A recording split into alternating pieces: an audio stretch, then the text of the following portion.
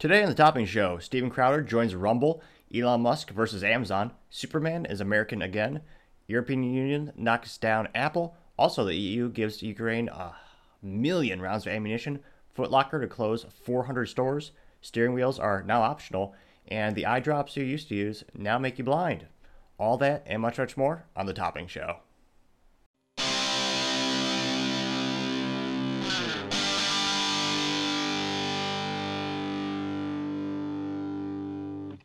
Thank you, everyone, for tuning in today. Today's episode of the Topping Show is sponsored by ExpressVPN and Topping Technologies. ExpressVPN helps protect your online data, and Topping Technologies is an IT value-added reseller and services company with a special proficiency in IT security. If you're a business owner or an IT leader and could use some assistance, you can reach them at sales@toppingtechnologies.com. Now, jumping into the business part of the podcast, Amazon and Elon Musk are going head-to-head via the satellite communication capabilities. Amazon announced they are launching a portable satellite internet dishes to directly compete with Elon Musk's company Starlink. Now, this is via a blog post. We found that 2 of the 3 Amazon dish sizes will be less expensive, as well as smaller in size compared to Elon's Starlink. Amazon dishes will most likely connect to Amazon's website called Project Kuiper, Kuiper, Cooper, however you pronounce it. And Amazon projects they will launch thousands of orbiting satellites with a goal to serve underserved communities across the globe. Even more impressive, they claim that their first dish will hit 400 megabytes per second, which is pretty astonishing considering Elon's Starlink currently delivers speeds between 50 megabytes per second and 200 megabytes per second. Granted, those are also ideal solutions and ideal situations. Just through anecdotal evidence, I've had some friends with RVs throughout the U.S. traveling, and sometimes their speeds as slow as 7 megabytes per second. So there are a lot of variables, but between 50 and 200 is what people can usually expect from that technology. And Elon did actually expand recently, so Starlink is expanding into Nigeria most recently. And in terms of commercial communication technologies from that perspective, Starlink's been pretty cutting edge for a little while now. You've always had those little pocket-sized devices that come from traditional companies like AT&T, Verizon, where you have little hotspots. But this is a whole other tier of technology that are helping people, especially in mobile and rural areas. And at Amazon, they like to compete, so we'll be able to see which one comes out on top, with both companies having seemingly bottomless pits of funds for competition. So maybe Elon will slash the price to compete on a price point, or maybe he'll make the newest version of the Starlink modules a little bit faster, maybe a little bit smaller, as technology always usually decreases in size over time. Now, going to the other section of the business podcast, Foot Locker announced that they were going to close 400 stores, mostly in malls. The goal is to close all of them by 2026. One of the reasons they're doing this is to become more relevant to younger buyers by relaunching their brand with the new experimental store concepts. And appropriately enough, the store closing and revitalization project is called Lace Up. So, in terms of an appropriate project name, that's got to be the best one of the year I've heard thus far. Now, specifically, 10% of the stores are going to be closed in the United States. So, a little bit of math for you. That's 40 stores that are going to be gone. And most of them, other stores are going to be across the globe. They also noted that including in their store closings, they're going to close 125 of their underperforming Champs stores as well. And it's interesting to see how this business continues to try to evolve. Nike is one of their greatest partners, and that one brand accounts for 55 to 60% of their entire portfolio, which is especially concerning because if you look at the trend of Nike in the past couple of years, they've been throwing a lot of time, money, and resources into the direct-to-consumer sales model. And specifically, in 2019, Nike revealed that they invested so heavily into the direct-to-consumer business model, it accounted for $11.8 billion of Nike's revenue. And with more and more of these companies going direct-to-consumer, you're going to see that trend continue to grow. You have a lot of clothing companies similar to the Gap and Old Navy. I forget if it was one or the other, but one of the ways that the company was able to start with such a strong sales off the bat was they were one of the first big retail stores for Levi jeans, with that being one of the most popular jeans out there, and still to this day a pretty strong brand. And today you see that Levi has a lot of independent stores. If you go to shopping malls or little strip malls, you'll actually see a dedicated Levi Strauss store. They're not just in their other indirect sales model stores where if you go to an Old Navy or a Foot Locker, you'll see the brands there. Or I guess with Levi, you also have Target and other clothing stores and JCPenney. But this is a trend that's only going to accelerate as more and more consumers are looking for that. I think there's two reasons a lot of companies are doing it. A lot of consumers prefer it because one is speed, because you're directly communicating with the manufacturer, and in some cases that is much more effective. And also sometimes because of the lower price point, because the manufacturer doesn't have to work with that extra cost, or rather the reseller doesn't have the additional cost of transportation of the goods. They actually have to put together marketing campaigns so people know you carry the goods. Then you have to pay the employees to actually stock the shelves with the goods. And then you have to, if someone comes to the shoe store, you got to actually pay to size them for the right shoe. So there's a lot more variables in that traditional business model, which add cost complexity. Though I would also say it does help the consumer. If you want a specific size, you go to a Foot Locker, they'll be able to help you out. But of course, Nike is also having a couple of direct stores where it's a brick and mortar for only them. So it'll be interesting to see how that evolves. Over in the automotive section, steering wheels are now optional, oddly enough. So the National Highway Traffic Association Safety Administration, so many acronyms with the government, it is hard to keep track of any of them. This one is the NHTSA. They have ruled that driverless cars no longer need manual controls. Some manufacturers have had these concepts on the shelves for years, literally just waiting for approval from the government. You have the General Motors with their Chevy Cruze Origin. Then Amazon subsidiary Zoox, Zoox, is also in development with their wireless model. Now, interestingly enough, the NHTSA notes that manual controls are, quote unquote, logically unnecessary in cars designed solely for autonomous driving. Now, the paranoid and as well as the cybersecurity professional in me always questions, well, that's less controls for the consumer.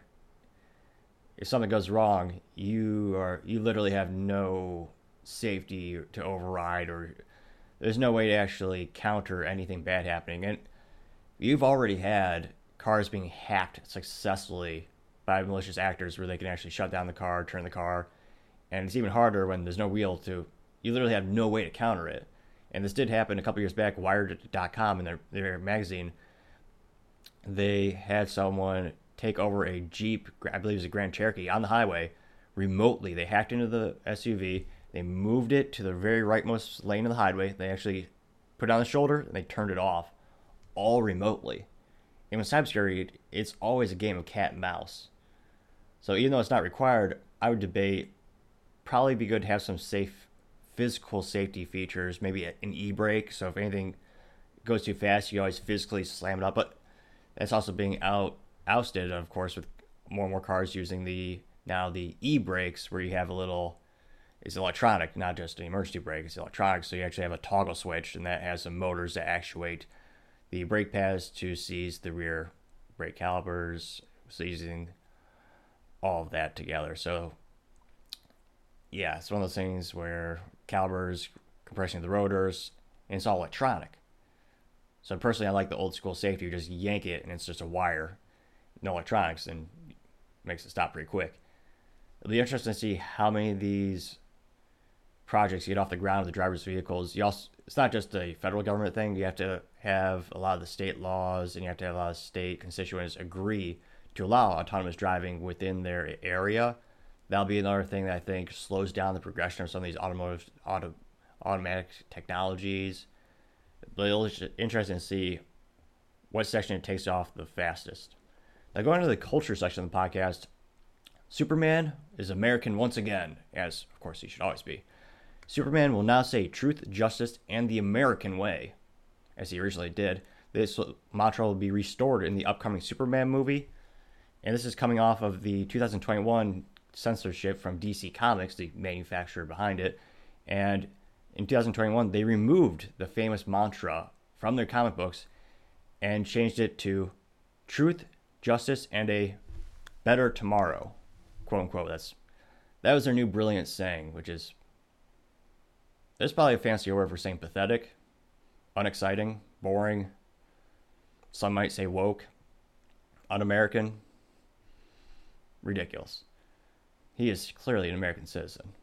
I'm pretty sure he gained that in one of the comic strips. He came here, we claimed him. And of course, it was written in America. Now, the original Superman comic book came out in 1938. So he's been American for quite some time. And the actual comic book was called Action Comics #1.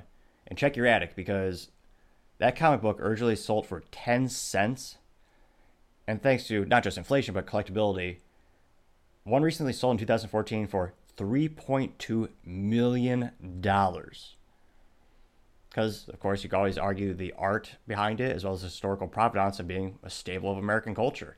Because for decades, it was truth, justice, and the American way. It was a symbol of freedom, doing the right thing, and being the superhero that we all know and loved. Now, I was glad to see that there starting to be some pushback to some of those altercations, and you're getting back to the original concepts, the original works. Hopefully this actually bleeds over into the comics, which I'm sure some people still buy. And it's not just this movie. It'll be interesting to see how that goes out. Now, other interesting cultural news, Steven Crowder joins Rumble. And this is also going, he's been on there for a while, but now his official Mug Club will be on there as well. He's a famous stand-up comedian, podcast host with over 6 million followers on YouTube alone. And he was one of the most brilliant, and he's also conservative stand-up and conservative perspective. And perhaps the most famous conservative in that regard in terms of the industry and the entertainment area as well. He has a really famous sit-down show called Change My Mind, where he'll go to college campuses and he'll have to just talk to people. Really great long format interviews where you talk about what your opinion is around certain subjects and see if you change his mind. And of course, he usually wins with, of course, knowledge facts, because those are pretty important to most people anyway. And he always had this exclusive club, which he brilliantly started when YouTube started to crack down on censorship, where if you said certain things, they would literally just kill your channel, either demonetize it so you could not make money off of it, or they would just give you a strike, and 3 strikes, the channel is just deleted from history, disgustingly enough. So he actually came up with a brilliant sales idea where he had his mug club. So you had the regular TV show, or I guess not TV, it was a regular program on YouTube, and I believe it was about an hour long. So he'd have his daily podcast talking about a lot of political news. And then he said, hey, I can't talk about certain things on YouTube. I'll get banned. So buy this subscription to Mug Club, and on this separate platform, we're going to release content exclusively for you so you could hear the things that YouTube won't allow you to hear, which is a brilliant marketing idea. It was actually copied by the Daily Wire when Jeremy Boring admitted that he loved that idea, and they believe they call their, I forget what they call their specific version of it, but it's the same concept. And it's helped that company grow exponentially. And so it's a brilliant idea, but Steven Crowder, his contract with The Blaze ended. So he was looking for a new venue, and he was debatably going to do something with the Daily Wire. And there's just a contract negotiation where they wouldn't line up with a couple philosophical ideals, specifically with the demonetization, where there's a catch-22 in the entertainment industry, where even though they are building their own independent media venues and hosting sites and capabilities, the major eyes are still on YouTube and the traditional media outlets. So in the proposed contract to Steven Crowder, they said if you have certain strikes on YouTube or if you get pulled off YouTube, we will pay you less. And Steven interpreted that as them being behest to big tech, which in a way is kind of true, and he expected to make the same amount of money, regardless of if his program could not appear on YouTube.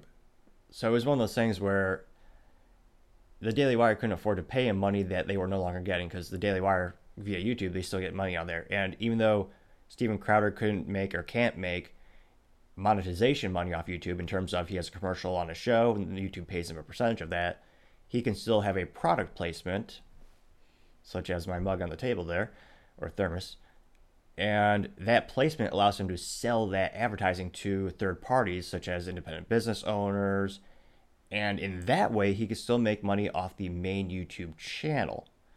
However, if that channel goes away, you no longer have that ability to have a product placement. So there's a little bad blood under that situation. Unfortunately, it was, and it technically wasn't a contract, it was a terms and sheet that Jeremy Boring and the Daily Wire proposed to Steven Crowder. But one of the things Steven noted that day one he will have 350 paid subscribers that he would bring to the Daily Wire. And a lot of people are debating how much overlap are these between these two conservative media companies. But so a lot of people didn't know. And in business, you can never, I've learned this the hard way, of course, everyone does. Nothing ever goes exactly as planned or exactly as projected. The cost will always be more, the complexities will always be more, and the revenue will never be as much as you hope off the bat, especially. So it's a bleak thing, but I always tell people if you want to start a business, whatever your projected cost is, double it. Just things are going to come up. So during the negotiation with Daily Wire, Steven Crowder said that day one, I believe he said he was going to have around 350,000 paid subscribers, which would be phenomenal. That he does have one of the widest audiences, bar none. And a lot of people thought that was feasible, but the Daily Wire were hesitant because that's a big risk to pay him so much up front. And if that doesn't deliver, I mean, they're going to bleed money for a couple of years. Bleed as in they're losing money while they're paying him, and you have to get that ROI so that you can pay for employees and, of course, expand the business.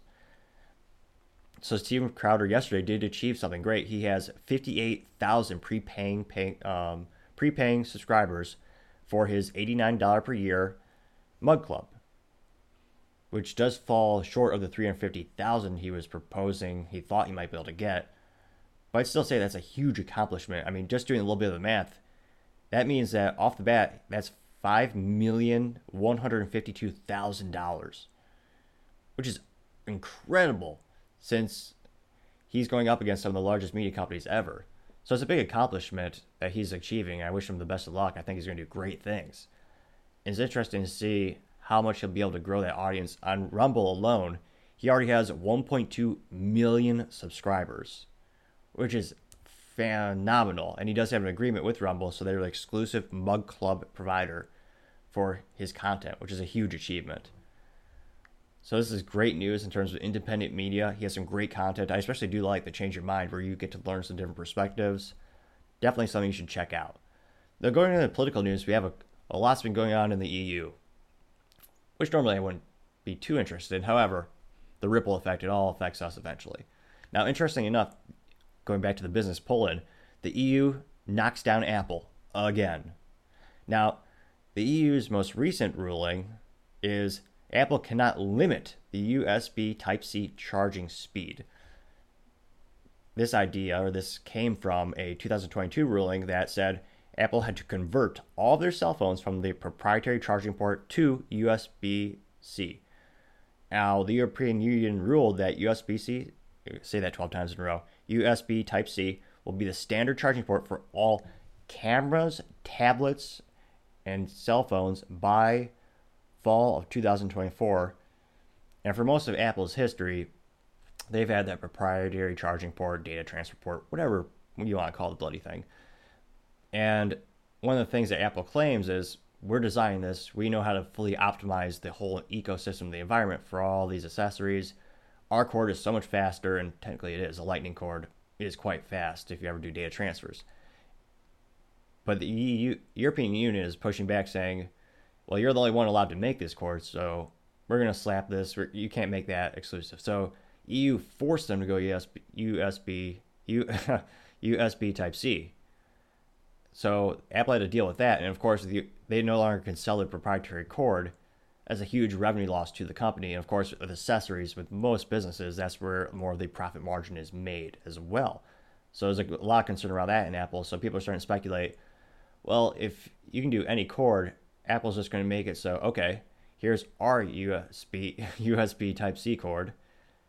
If you use our cord, it'll charge in, 30 minutes. If you use a third-party cord, and I'm making up these numbers, it'll take you 3 hours to charge. Which one do you want to buy? Because it is fascinating, Apple does have the software to detect third-party cables being plugged into those phones. So they know which is theirs and which is not. So if they could disincentivize people enough, then they can still maintain that part of their accessory portfolio and their revenue for their product that they designed, they pay for, they engineered. And from a business perspective, I don't see why the government should be forcing them to make that. If it's part of their ecosystem is their product. I think the EU, their argument, and again, it's probably some fancy legalese, but it's something along the lines of there's such a great vast number that the average person is so impacted, the EU is going to take the side of the people. Although I don't know how that works in terms of business perspective. We shall see how that works out. Now, going on to other news of the EU is going to send 1 million rounds of ammunition to the Ukraine. So they recently agreed to send 1 million rounds over the next 12 months. The million rounds will be a combination of ammunition from the European Union's own stockpile, as well as ammo that they will procure for the Ukraine. The goal is to procure as much ammo as possible before October. The leaders of the EU expect that the final seal of approval to come by the end of the week.